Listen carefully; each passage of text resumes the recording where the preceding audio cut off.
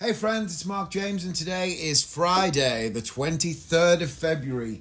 We are a few days late on this week and, over a week late if you were expecting a podcast last week. And you'd have been right to expect a podcast last week.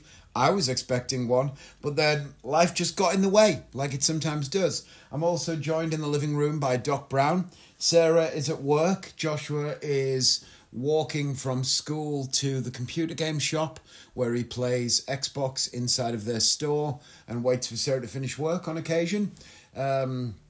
It's like a club thing that he's part of. I'm sure I mentioned it before. So that's pretty good. So I've finally got time to sit down and do some recording. I wonder if I can get Doc to join in. Doc, you going to talk on the pod? Who's that? Who's that? He'll bark. He'll certainly... Doc, who's that? What is it? Who's that? Come on, dude. Give me a little bark. Come here. Who's that? Who is it, Doc? Who's that? He's not having it. I hope you heard him bark a little bit. Doc. What's that? Who is it? Who's... Oh, he's not having it. Normally, I can't get him to stop barking. But now I think he knows, like, I'm not a performing monkey. Don't just, try and trigger me to... Who's that? I did it. I got him to bark again. So anyway... I'm currently uploading a video from Nashville of one of my routines, which got a lot better while I was there for various different reasons. I might try and describe how that happened so that magicians who listen to this understand what I did, but that it doesn't necessarily expose or ruin anything to people who aren't magicians. What I'll basically say very, very quickly because I'll forget to say. So for magicians... One of the funny things that happens when you do a show a lot, and not just a lot of times in a year, but a lot of times in a week. Alexa, set the heating to 10. Way too hot in here. When you do a show a lot of times in a week, like crazy repetition, 3, 4, 5, 6 shows a night, one of the things that happens is that you become hyper aware of the tiny moments that pay off or that don't pay off when you want them to. So there's a part in the routine that I do with 8 sign cards. What are you barking at now? We're all good. Chill, buddy. There's a part that I do in a routine where 8 signed cards go into my various pockets, magically and invisibly, to the surprise and entertainment of the audience. Doc, shut up, man. Oh my God, I've started. Doc, in your bed. Go on. Now relax. Go into my pockets to the surprise and delight of the audience. And one of the cards takes a detour and ends up being pulled out of my fly, my middle zipper, the pecker pocket, as someone described it in America. One of the cards comes out of there. And if that card is an ace, then after it's come out, I'll say, and that's what we call an ace in the hole for an extra laugh. Or if that card is a low-numbered card, I'll say, I know that was a 2 of hearts, but if anyone asks, would you mind telling him it was the 5? And that will get a laugh. And if the card's a high-numbered card, I'll say, I bet you can't believe that was a 9. And they'll laugh. There's a few different ways to make a laugh. The one place that I cannot get a laugh is if the card happens to be a jack, a queen, or a king. There's really no line for that. Or not a good one that I've been able to think of. So after I was doing the show 3 and 4 and 5 and 6 times a night, it really occurred to me how often I happen to have a card come out that is a king or a jack or a queen. And I was disappointed. So I thought, I need to alter something about the trick that allows me to always make sure it's a low-numbered card. And when I examined the moment, I realised that prior to that happening, there's a little bit where I count that there are still 6 cards remaining. Magicians, all I'm saying is Alex Elmsley would be proud. So I Alex Elmsley my way to showing that there are still 6 cards. But in order to achieve that, the backs of the cards have to be to the audience. But because this is a stage trick, in order to show the backs of the cards to the audience, the faces of the cards have to be towards me, unlike close-up where the faces of the cards are down at the ground, and both the audience and the performer are looking at the backs of the cards simultaneously. On stage, it's slightly different. And I realised that when I'm looking at the cards, I can then, before I close the cards up, reorient things in a way that means that the card that's going to come out of my fly will always be a low-numbered card. I can put them in an order that will allow that to happen in that moment, and it adds nothing to the handling of the trick. It's very easy to make that happen, but it adds everything to the performance of the trick, because it allows for a whole new huge laugh. Someone was outside on the street then, and I thought they were coming to my door. So anyway, very quick, I hope, explanation of that will make sense. But that's, Doc, shut up, man. That's something that will only happen when you do the show a monumental amount of times in a row. So if you want to see the routine that I'm talking about, then unfortunately, this is a recording that I've just uploaded from before I made this discovery, but nonetheless, the performance of this particular trick is still very good, and a lot of great things happened in it, and it's new and improved when I did it at the Magic Castle, and I've literally, as we've been talking, finished uploading it to YouTube, and it's on there. So if you search Card to Pockets, it should say Cards to Pockets, really, by Mark James, live in Nashville. You are more than welcome to do so. Go look it up. Cards to Pockets. I'm going to change the name of it now. Cards to Pockets by Mark James, live in Nashville. Go and give it a little look, and you can see exactly what I mean. I might upload the full show, I haven't decided yet, but I'm very pleased with that particular performance. So let me just finish off this little job and close YouTube, and then I can focus on talking to you about it appears I've already uploaded a show as well. I wonder, it's not the same one as this. It's a Valentine's Day show. I wonder which show this is. Hold on one sec. Sorry to do this to your friends, because I know Sarah's going to rage about this. Pay no attention to that hand. Let's do it. I'll know as soon as I free. Right. Super magic. Say that. For this way, I'm going to need a simple piece of polka dotted cloth. What's your name? Chip. Okay, it's not. It's a different performance that I've already uploaded. Anyway, so that's up there, and if you want to see it, go and see it. Search Cards to Pockets by Mark James, and the video will appear, and you can look at it. Right, I've got notes. You can thank the one and only Mr. Bartholomew Simpson for the existence of this podcast today, because he messaged me saying, I thought there might have been a podcast this week so far. I'm guessing you're busy, but hoping you're well. Very nice way to do that. Very kind of him to wish me well and check in. He knows, as well as many of you do, that if the podcasts go missing for a few weeks, sometimes that's due to a lack of organisation from me, and sometimes it's due to some emotional chaos that I'm, going through. I seem to have set the dog up on a bit of a watchdog scenario now by getting him to bark. So now he's standing on the top of various things in the living room, the windowsill, the edges of the chairs, and looking out on the street. And anytime anything happens, he's going mad because he's hyper alert. Doc, come here. So I'm going to calm him down. Come here. Come on. Come here. You're a good boy. It's okay. You can relax, buddy. Good boy. Right, come get in your bed. Okay. So let's talk about everything that happened on the trip to Nashville. It kind of starts the Friday before. The Friday, which was Friday the 9th of February, because Joshua finished school and had to go to my mum's in order for us to go to Nashville without him. Nashville, we thought, by the way, was very much not a place for children, having been there before. But on this occasion, we realised that kids were allowed in bars and stuff until 8 p.m. And they weren't all still super accommodating, but they also weren't a pain either. And it made us make the decision that we will never go to Nashville without him again.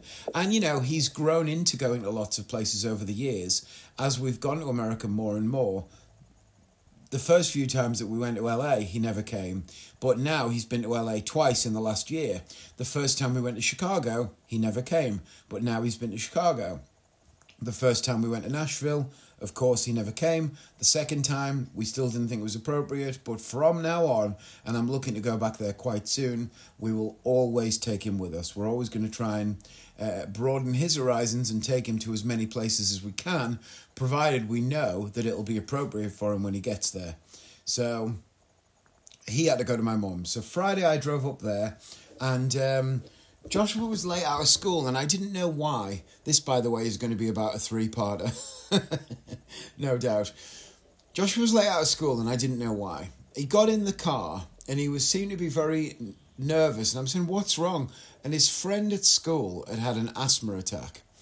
And he was talking about his friend having had an asthma attack, and he was very worried about him, and he said that he'd taken him to the office. And I said, well, does your friend not have an inhaler? And he said he does, but they keep it in the office. And I said, surely, if your friend is prone to asthma attacks, then he should have his inhaler with him so that he can deal with it immediately, or presumably prevent an asthma attack happening by using the inhaler when he starts to feel, the asthma attack on set.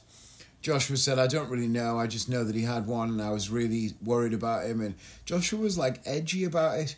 Anyway, I find out over a week later, the night before he goes back to school, that he's told Sarah in the meantime, and genuinely believed he'd told me upon questioning, but had not told me, just thought that he had in the description of what had happened in his, slight panic. But the reason his friend had had an asthma attack is because his friend had given Joshua a beanie hat and a marble to hold.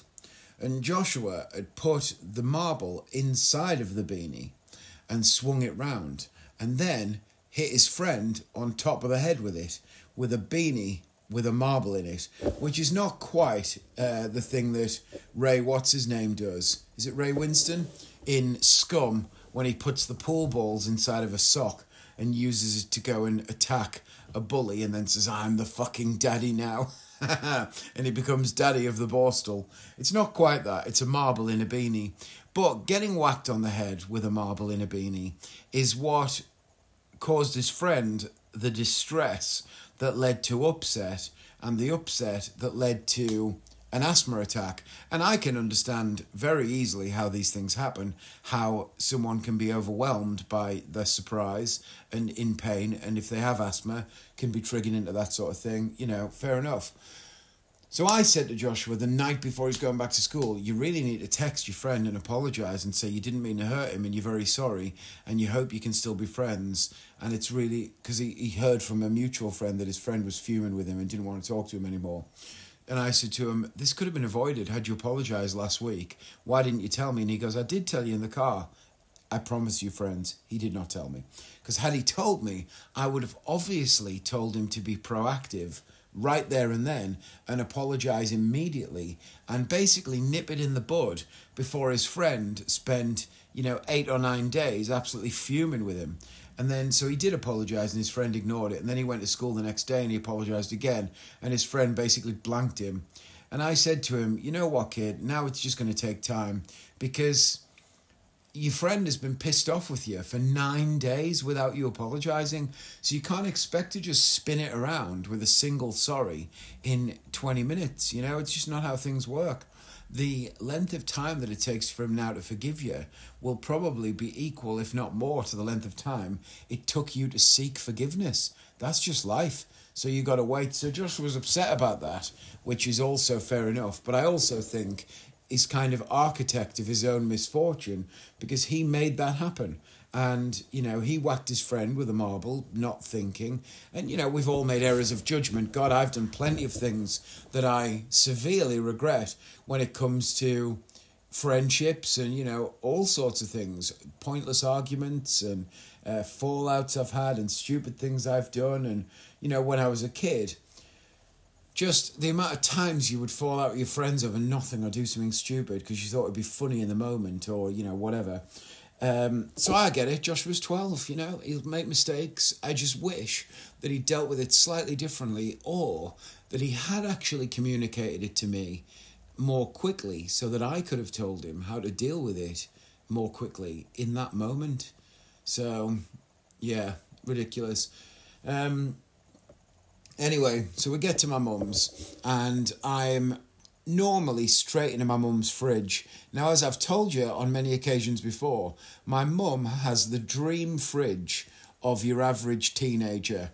It is full of various drinks and mini cans of pop and all that sort of stuff, and fruit juices and whatnot. But also she has a huge drawer filled with chocolate bars that she barely ever eats, and then just like sort of really easy to make things, because, you know, my mum's 75 and she doesn't really want to be arsing about in the kitchen. But between me and you, she was never much of a cook to begin with. Joshua does not know the fortune that he's grown up with to have Sarah be as good at cooking as she is. Sarah is honestly chef level cooking. She is a fantastic cook and really, really, really knows how to get flavour into stuff and cooks amazing things. Often against the odds, you know, on holiday, one hob, no pans, you know, when the gas was off and she had to cook everything outside on the barbecue. Just like, she's unbelievable. She can make anything out of anything with anything. She's brilliant. Now, I appreciate it because I grew up in a house where my mother did not really cook. My dad could cook a bit, but was away a lot. And so I used to eat a lot of egg and chips when I was a kid, because cooking was not my mum's thing. And she knows that, by the way. She would not be shocked to hear this. But now she cooks herself very easy to make stuff. She has like a tiered steam cooker thing. She has an air fryer. She basically bailed off her oven. She doesn't even have an oven anymore. She's got a microwave and a toaster and a kettle. Basically, there are plenty of ways to cook stuff without an oven. But the only thing she's really missing is probably a sous vide machine. Anyway, my tea. Isn't it funny how tea is lovely hot, but disgusting cold? Unless, of course, it's iced tea, which I don't like either, but people do drink cold. But iced tea doesn't typically have milk in. Anyway, let's not get into this. I'm pouring myself a Pepsi Max, which is cold on purpose. But isn't it funny that Pepsi Max is great cold, but horrible warm? It's very interesting how temperature affects the enjoyment of various drinks. So, I dropped Joshua off at my mum's straight after school. Don't dive in the fridge because I'm dieting and I'm not eating until on the plane. Basically, I'm doing a 2-day fast before we go to Nashville because I want to get under £280 because I was back to £297 or something like that. So anyway, I managed it. I got to 280 when as we got on the plane. The morning that we were getting on the plane, I got to £280, and I'm going to continue to go further. But I've had a few days off, to be honest, since we got back. I did work hard in Nashville still and didn't overeat. We had plenty of delicious stuff though, as I've going to come on to tell you. But I drove back to home, and then Saturday we woke up and Sarah was off work, and I didn't have any work or anything on Saturday. All we had to do was drive to London and get to a travel lodge, and we were planning to do it sort of quite early on so that we didn't end up getting to the travel lodge at 11 o'clock at night and could have a bit more time. As it turned out, the day before, I'd realised that my brand new shoes I'd bought didn't have any shoelaces in. I'd taken out and thrown the shoelaces away, planning to replace them with the elastic fake shoelaces that I use. I have these shoelaces on all of my dress shoes, which are brown rubber, like they're only about 2 inches long, these things, and you poke them in either side of the shoelace holes and they stay there because they've got little T-junction things on the ends. But it makes it look like your shoes have got laces in them, but in fact they are stretchy pieces of rubber that allow you to fully stretch up in the front and get your foot in and out easily. And that's obviously way better for doing shows and stuff. You don't want to have shoelaces. These things are ideal. So I realised I didn't have any in these new shoes. And I had some pretty beat up older shoes, but I didn't want to wear those. but you can't take the laces out of them. Once they're in, they're basically impossible to get out because the T-junction thing doesn't allow you to pull it back out without breaking it or without cutting the shoe holes open. So I had to order some new ones, and I ordered them from Amazon the night before, and they said they would come the next day. Well, of course, the next day, the delivery window that I get is 5 until 7:30 at night. And then, of course, when it gets to 4:30, it moves to 6 to 8. So I know that the shoelaces are not coming until at least 7:30 until 8. And they did, but it meant that we obviously ended up setting off late, and where we wanted to be at the travel lodge quite early, just so we could just have time and not be stressed out, or, you know, maybe go out for some food or whatever, even though I wasn't going to eat until the plane. Once I'd got weighed at home, I kind of was pretty set on the fact that, well, this is what it's going to be. But we didn't end up getting to the travel lodge until after 11. And even that was a bit of a disaster, because the travel lodge was a motorway travel lodge, and there were two sides to the motorway.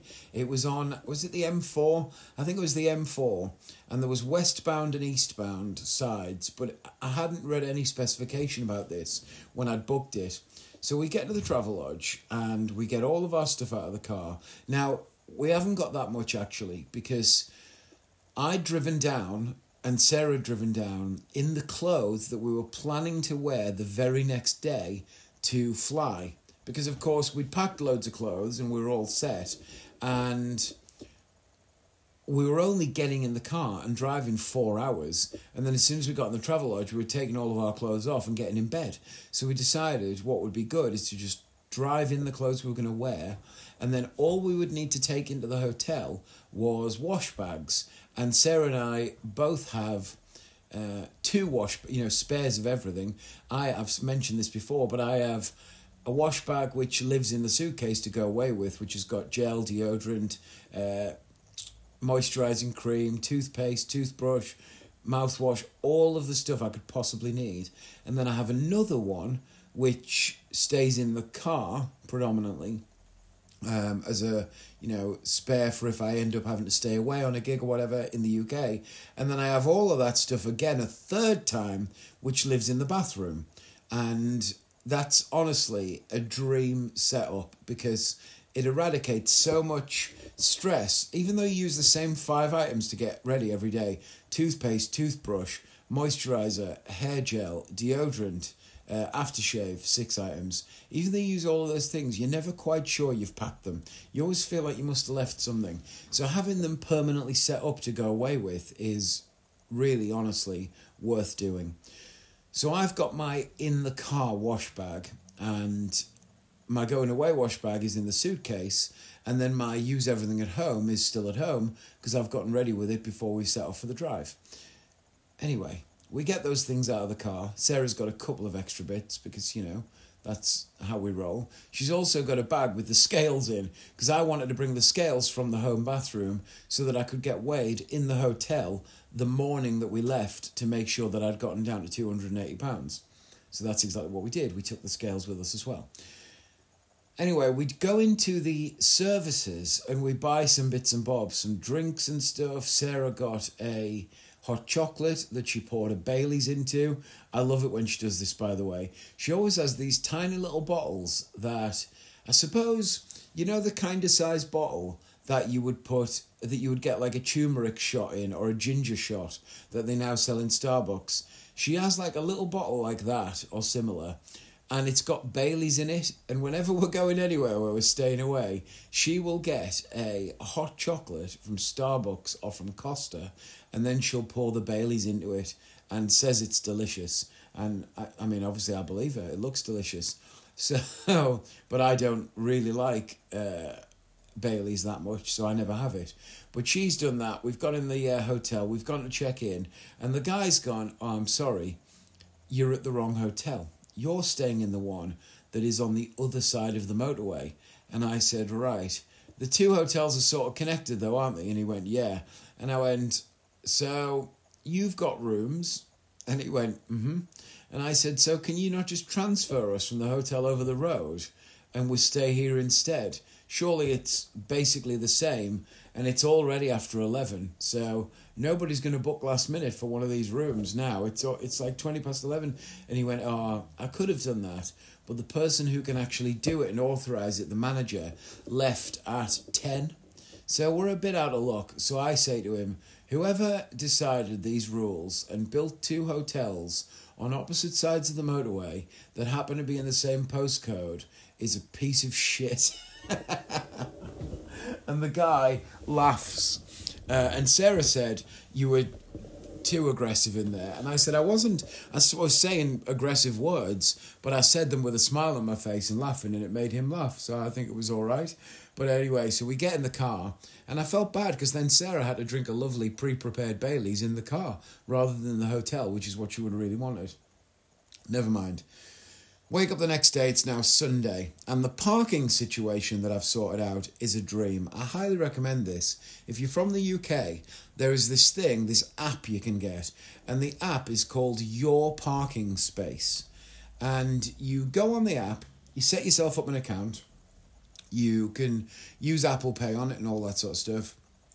And you basically type in the postcode of the place that you eventually want to be. So in my case, it's usually Villa Park, Aston Villa's stadium. Or in this case, it was Heathrow Airport. But, you type in the postcode of the place that you want to be, and it will show you all of the parking spaces, private parking spaces. So we're talking private car parks and stuff, but mainly people's houses, the driveway on a person's house or yard. And you've already put in the dates that you want to park and the times you want to park, and it just tells you, all you get is a map, and the map has got dots on it, and the dots have got written on them the price that it will be to park in that spot, so you can see the proximity to where you're trying to go.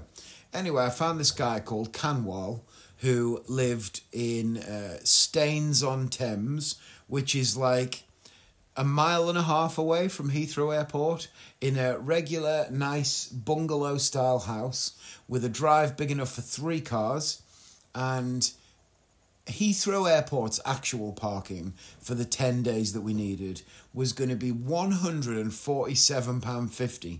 Whereas to park with Canwall for the 10 days that we needed, or 11 days, was going to be £44.50. So it's quite a big saving. We saved over £100 by parking on this guy's drive. And you just drive up. The guy gets all the details sent to him immediately through the app that he's got a book in. He gets the money sent to him, all of that, job's a good one. And you can read reviews of people who've parked there before. Loads of people who parked there before were like staff for airlines and stuff. They'd found him before.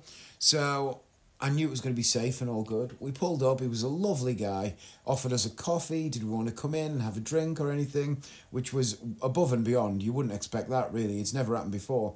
But then he explains to us where to get the bus to the airport. He pulls out a bus timetable. He's obviously done this before. It's not his first rodeo. And he says, so the bus is a minute round that corner, and it'll be here in 12 minutes, and it costs £3.20, and it'll drop you right outside of Heathrow Terminal 5. So we go, brilliant. So we walk around the corner. Literally, we get on the bus, go to Heathrow, off we get. Job is an absolute good. I was so happy. It was smooth as anything. And then same again when we picked it up. A lovely guy was waiting on the drive for us with the keys because we told him we were a couple of minutes away, and got straight in the car and drove off, and it was just fantastic. If I was flying out of Heathrow again, which no doubt I will, I would absolutely park on this guy's drive again. Super cheap. If you want to look the service up, it's called Your Parking Space, and it's an app, and I well recommend it. Honestly, it's first class. There's probably stuff like this in other countries too, but in the UK, it's Your Parking Space, so do give it a look. It's really good.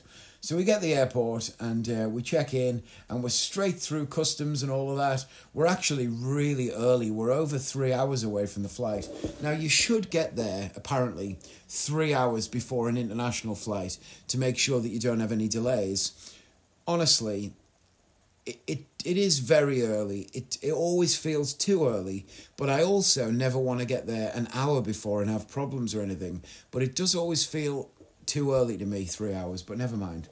we start walking around inside of the airport, just checking everything out and, looking in all the shops and just wasting your time, basically. Wasting your time, but trying not to waste too much money. And as we're walking, Sarah and I see a guy about to come past us out the corner of my eye, and I know that I know him, and I also know that his name is Ben. Those two bits of information occur to me simultaneously. Oh, that's Ben. I know that guy. It's Ben. And so as he's about to come past me, I reach out and I put my hand on his shoulder and I go, "Hey, Ben, how are you?" And he stops and goes, "Hey, how's it going?" And as I say those words and he says hello and we're square face to face now, it occurs to me that it is Ben Shepherd from the television. Now, if you are not from the UK, you probably have you certainly have no idea who Ben Shepherd is. But if you are from the UK, you 100%, without question, undoubtedly, definitely know who Ben Shepherd is. For Americans, Ben Shepherd is like Regis Philbin, Ryan Seacrest, Steve Harvey famous. Those kind of shows, everybody knows who they are because they present a bunch of different light entertainment shows on various platforms. That's who Ben Shepherd is. So then I've shocked myself going, oh, fuck, it's Ben Shepherd from the telly. But my knowing him was not unwarranted. I do know him in real life.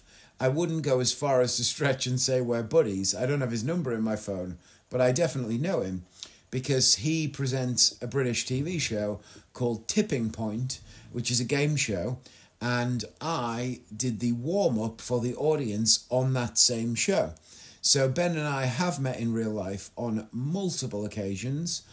We've talked in real life on many occasions, and he even very kindly actually once wrote a tweet which tagged me praising what a great warm-up I was for Tipping Point and how happy I kept the audience on, the hottest day of the year and all that sort of stuff. And it was very kind of him. So he's a lovely man. So anyway, I've stopped this guy, realised he's a celebrity, then pivoted back again to realising he's a celebrity that I have actually met. And then I say, "So how are you?" And he goes, "Yeah, how are you?" And I remind him where he knows me. He didn't ask me to, and maybe he realised, but I always find it's better in these situations to go, "Hey, we met before, remember? Tipping Point, warm up." "Oh, of course, Mark, how are you?" As one of them. He introduces Sarah and I to his son. I then introduce Sarah to Ben. Sarah, I can tell already, is weak at the knees. Sarah really, it turns out, fancies Ben Shepherd quite a lot. And you know what? He's a handsome dude. He's a little short, but he's very handsome. And also, he's incredibly fit. Gym fit. He does runs and cycles, and he presents a TV show called Ninja Warrior in the UK. And I know there's an American Ninja Warrior too, but which I think, by the way, is secondary to the UK one. And the reason I think that is because it's called Ninja Warrior USA. And if it was just a USA product, it would just be called Ninja Warrior, right? I wonder which one came first. I'm going to Google this. Hold on. Putting down my Pepsi so that I can Google. Which Ninja Warrior came first, UK or USA? I bet it says Sweden. Okay, the series premiered on 2009, American Ninja Warrior, and in the UK it started in... Oh, hold on, I could be wrong here. Yep, 2015. So, American Ninja Warrior did come first. Anyway, Ben Shepherd presents Ninja Warrior in the UK. And so he's very fit and handsome and a lovely, lovely person too. He has a very kind face, and Sarah fancies him quite a bit. And I could tell, as soon as I looked at her, I could tell she was positively weak at the knees looking at him, which made me laugh. And then we walked off, and I said, that was nice, wasn't it? And she said, God, isn't he handsome? Like, I'm standing right here, babe. Jesus. Anyway, funny, and it was nice to see him.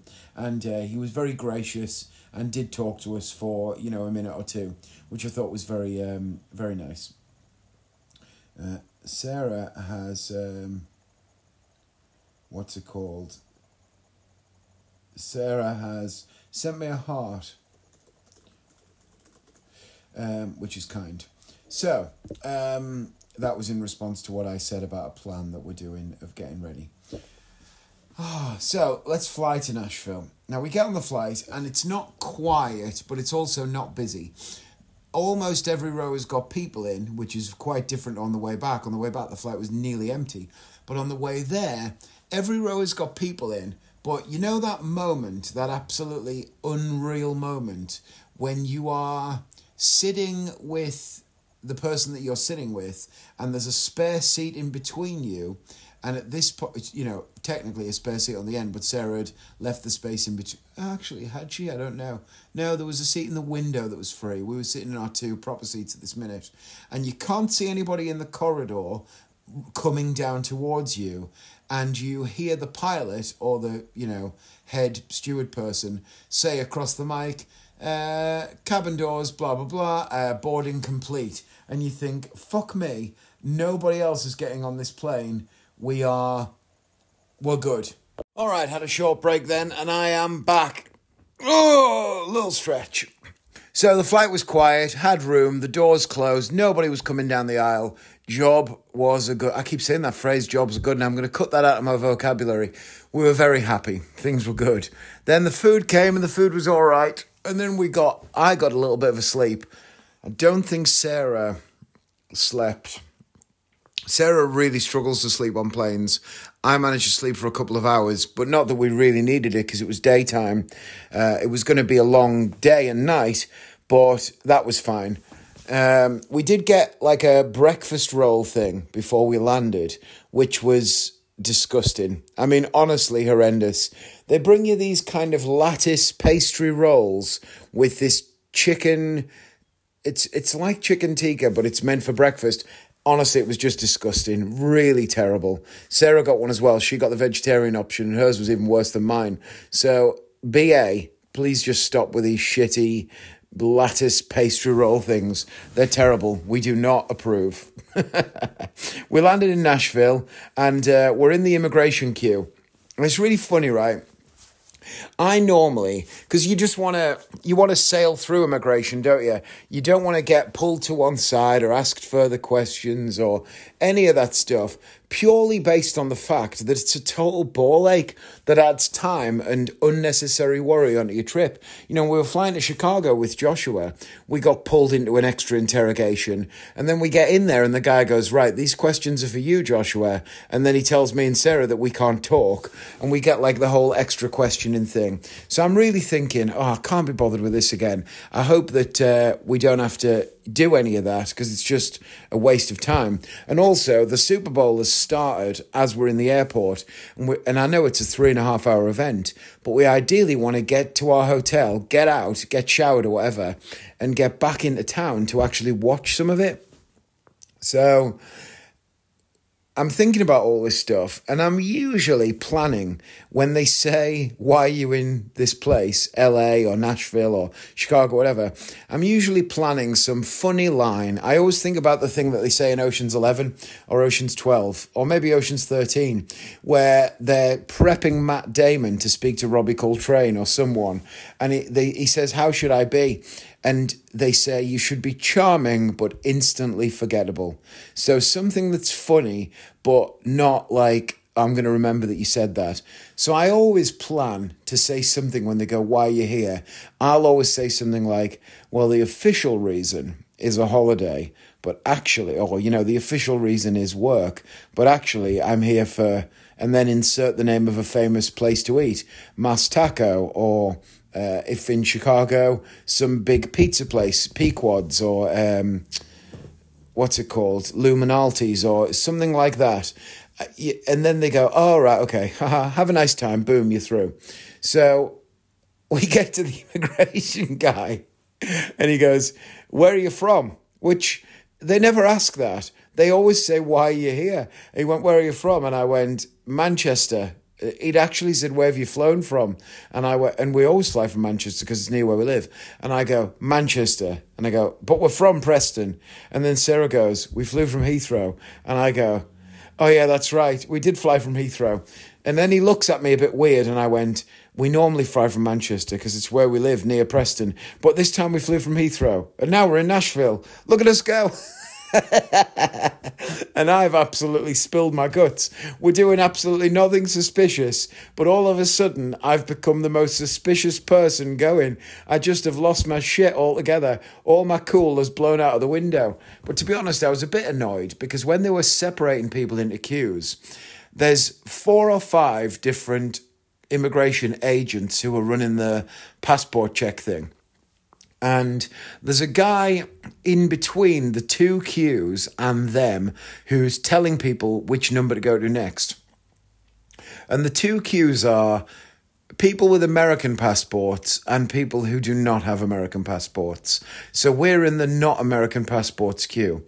But the guy is letting, even though the non-American passports queue is quite a lot longer, he is letting Americans go to the tune of 3 or 4 to every 1 non-American. Now, I understand we're in America and, Americans get priority treatment or whatever, but it was so unbalanced that the American queue was completely empty by the time we'd barely moved forward. And the second anyone else came in the American queue, and he wasn't checking passports, we could have gone in the American queue and then been sent to an immigration agent and nobody would have ever realised. It wasn't like you went to a different place or anything. It just pissed me off. So by the time we got to the immigration guy, I was actually quite annoyed, and I'd been moaning about it in the queue and other people had been nodding along and agreeing. But then anyway, I spill all that. And then he just laughs and gives us the passports and goes, have a great time. And we literally didn't get the photograph thing. We didn't have, often when you go to America, you have to scan your fingerprints on this little pad and you have to get a photograph taken and all of that. But we didn't do any of those things. And I guess it's because we've been so many times in the last year. I keep thinking of applying for global entry, where you just sail through all of that stuff, or TSA pre-check and all of that. But I've never done it yet. But honestly, it was just funny that I always am so prepared. But he asked one question I wasn't ready for. I just absolutely lost my shit. Manchester, Heathrow, I don't know where we're from. Just take us in the back room, send us down now, search our butt cavities and leave us in a cell overnight. We don't deserve to be here because we can't remember where we've flown from. I don't know what it is. Even though you've done nothing wrong, you just feel guilty, when you're in that situation. I feel the same when I'm driving and a police officer's behind me. I'm like, oh God, I'm going to get pulled over for doing absolutely nothing, for driving at the speed limit and staying in the lanes. The fact that I'm driving so normally looks wrong. It looks like I'm putting too much effort in. Maybe I should swerve a bit so they know I'm normal. I don't know. Weird. Anyway, so we go to the hotel. Now, the hotel is only for the first night because we are staying in accommodation, a penthouse provided by the gig. So for the very first night, we're staying in a place that we've booked because it's still only Sunday. The gig doesn't start until Monday. As it turns out, we could have had the other accommodation from the Sunday, but we didn't know that. Never mind. I did try to sort that out, but a last-minute change in their schedule meant that we didn't have it when we could have had it. But, it is what it is. Now, I changed accommodation at the last minute. We were supposed to be staying in a hotel called the Knights Inn, which, to be honest, was a bit of a shithole, kind of motelish place about a mile or a mile and a bit out of town. And then, and I'd registered to pay on arrival. But then I was thinking, I don't really want to pay on arrival because I don't have cash yet. I don't have American cash. And what if they suddenly lop on all these extra charges and stuff? Sometimes it's weird. So I thought it'd be much better to be fully paid before we go. So I went on to booking.com and I saw the cancellation terms for the place that I'd booked. And I was still in the in the time when I could cancel with no penalty at all. So I looked at some other places and I found loads of stuff for the same price, loads of places cheaper, loads of places a little more expensive. So I cancelled immediately. And then I looked for another place. And I booked this thing called Sonder. It's actually called Sonder The Score. Sonder is a chain of places, and The Score is the name of this particular one.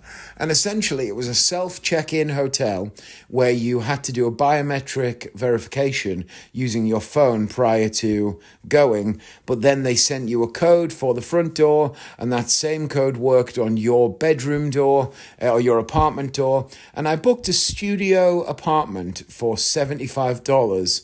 And when I got there, I honestly could not believe how big it was. It was an absolutely huge place. Massive bathroom, giant walk-in shower, big bedroom, nice comfortable bed, loads of pillows, cupboard space, and then a huge living room, kitchenette, open area with a view out onto the street. And it was just, for the money, it was honestly unbelievable. I was blown away by it. I would definitely look to stay there again if I was going to Nashville on a holiday rather than for a working thing. It was just spectacular. And I'm so glad that I made the decision to change to a different place because the place we were going to stay in was further away from town and not very nice. And this place was like $10 more. One thing I will say for Sonder, though, is there were far too many emails and steps. I booked it, but then I got an email saying before I could actually stay, I would have to go onto their website and complete these forms, which I did. And then I had to go back on again and do this biometric verification. And then after I checked out, I honestly had about 6 or 7 different emails between them directly and Booking.com asking me for a review or letting me know how things were. It's like, if you get one email for a review and you don't fill it in, maybe a reminder a week later hey, you still haven't reviewed this place, why not let other people know? I can accept that, but 6 or 7, fuck off. I don't want to review the hotel. I paid to sleep in it. You got out of me all that I'm willing to give. Leave me alone. We're done. Our relationship is over. Finite. Piss off. So that annoyed me a bit. But apart from that, the place was fantastic and very well priced. And all was good, and Sarah was happy. So we got showered and everything, got changed, headed out into town. We went to a bar that I later found out is owned by Justin Timberlake. And the reason I found out is that in one of my shows, this girl called Kayla that helped with one of the tricks came and spoke to me again in the bar afterwards, in something of a flirtatious manner, I might add. Still got it at 38 years old. Sarah's eyes are rolling because she says that I always say women come on to me. But you know what? Sometimes they do. Not as many as clearly will crack on to my beautiful wife, but every now and again, someone does express some interest in me. Anyway, so while I was talking to her and actually trying to set her up with my friend Frankie, who's actually single, she happened to mention that she worked in a bar in town, and she described it a little bit, and I realised that Sarah and I had been in there, and it's where we first went on the first night because it looked nice. Well, it turns out, she told me, it is owned by Justin Timberlake, and apparently he visits quite often, which I thought was really cool. But it did not have the right atmosphere to watch a Super Bowl.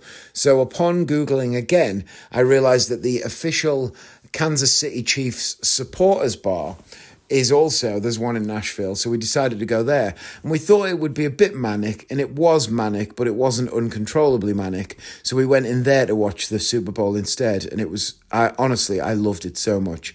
It's a core memory for me. Sarah doesn't really have any interest in sport at all. I think she doesn't mind watching tennis and stuff, but she's not really bothered about watching sport, especially sport that she doesn't know the rules of. But I loved it. Being surrounded by their fans, them all cheering and singing and getting excited, I liked it. And if I'm going to pick a football team, an NFL team, then I suppose the Kansas City Chiefs are as good as any. You know, I mean, I've seen them play. They just won a Super Bowl. I quite like their kit.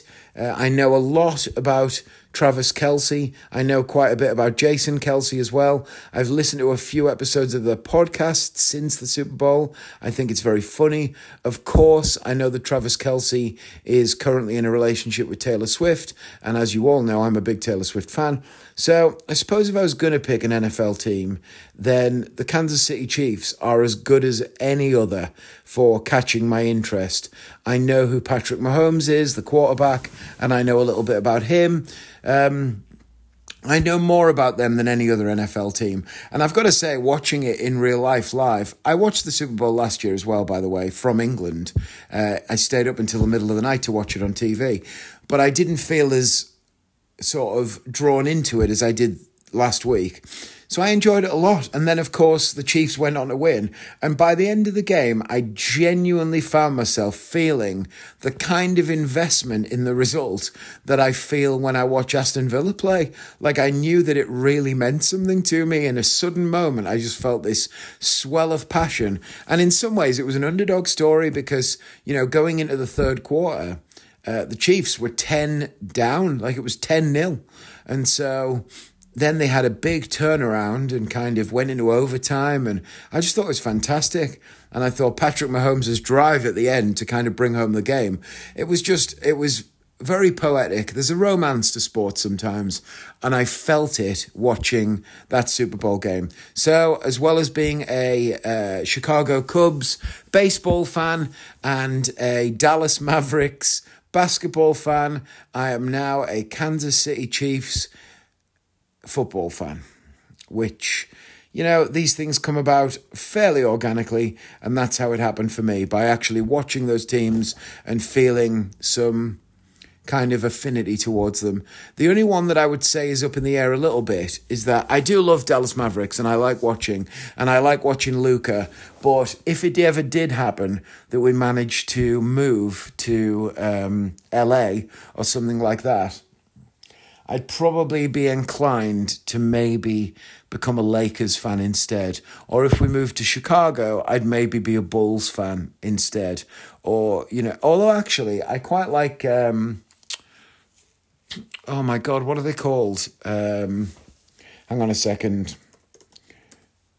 This is bad that I have to Google it. This shows that I haven't paid that much attention to it. I do know what they're called. Golden State Warriors. Jesus Christ. I couldn't think of the name. If we move to LA, I'd probably support Golden State Warriors over Lakers. Lakers feels a little bit, maybe a bit too obvious. And, you know, and then of course, Golden State Warriors have got Steph Curry, although he's not going to play for them forever. But there are some players that I like on the Warriors team. Draymond Green, Steph Curry, you know, there's some good players there. Obviously, LeBron plays for the Lakers, but he won't play for them by the time we get there. So, never mind. Let's see who else is in the Lakers team. Anthony Davis, I know that is. D'Angelo Russell, yeah. Cam Reddish, Jared Vanderbilt. Actually, let's move on from talking about the Lakers with Vanderbilt, because I thought we were going to see Vanderbilt baseball team play while we're in Nashville. Obviously, the season hasn't started, but they did advertise some potential preseason games that then didn't go on to happen. And Nashville have got a team called the Nashville Sounds as well, a baseball team. To be honest, if we moved to Nashville, I would happily become a fan of Nashville Sounds baseball team, because I'd want to follow a team that were close to where I lived, but they're a minor league team. So I think it would be okay to follow both a minor league team and a major league team at the same time. And I do love the Cubs for loads of different reasons. I've toured the stadium, the Back to the Future link. I just think it's great. I really like the Cubs' history and all the stuff about it. The Bartman incident, all of that stuff. I think I could find myself behind the Cubs in that instance. So anyway, that's how I've found myself coming across these teams. Then the Super Bowl finishes. We decide to stay out and go to some bars. And at one point, I look at Sarah, and she is literally clinging on for dear life to the concept of being awake. She's tired that her eyelids kind of look heavy. Her head is rested on her hand. She's just almost dead. She's got no energy at all. And I can tell that the lack of sleep and the fact that it's currently 11 o'clock at night, which means it's 5 a.m. at home, has just... and she didn't get any sleep on the flight, of course, is just doing her in. So we decide to go back. And she's very sweet. She's going, we can stay out if you want. Like, yeah, no, come on, let's go. Let's go, because you're asleep.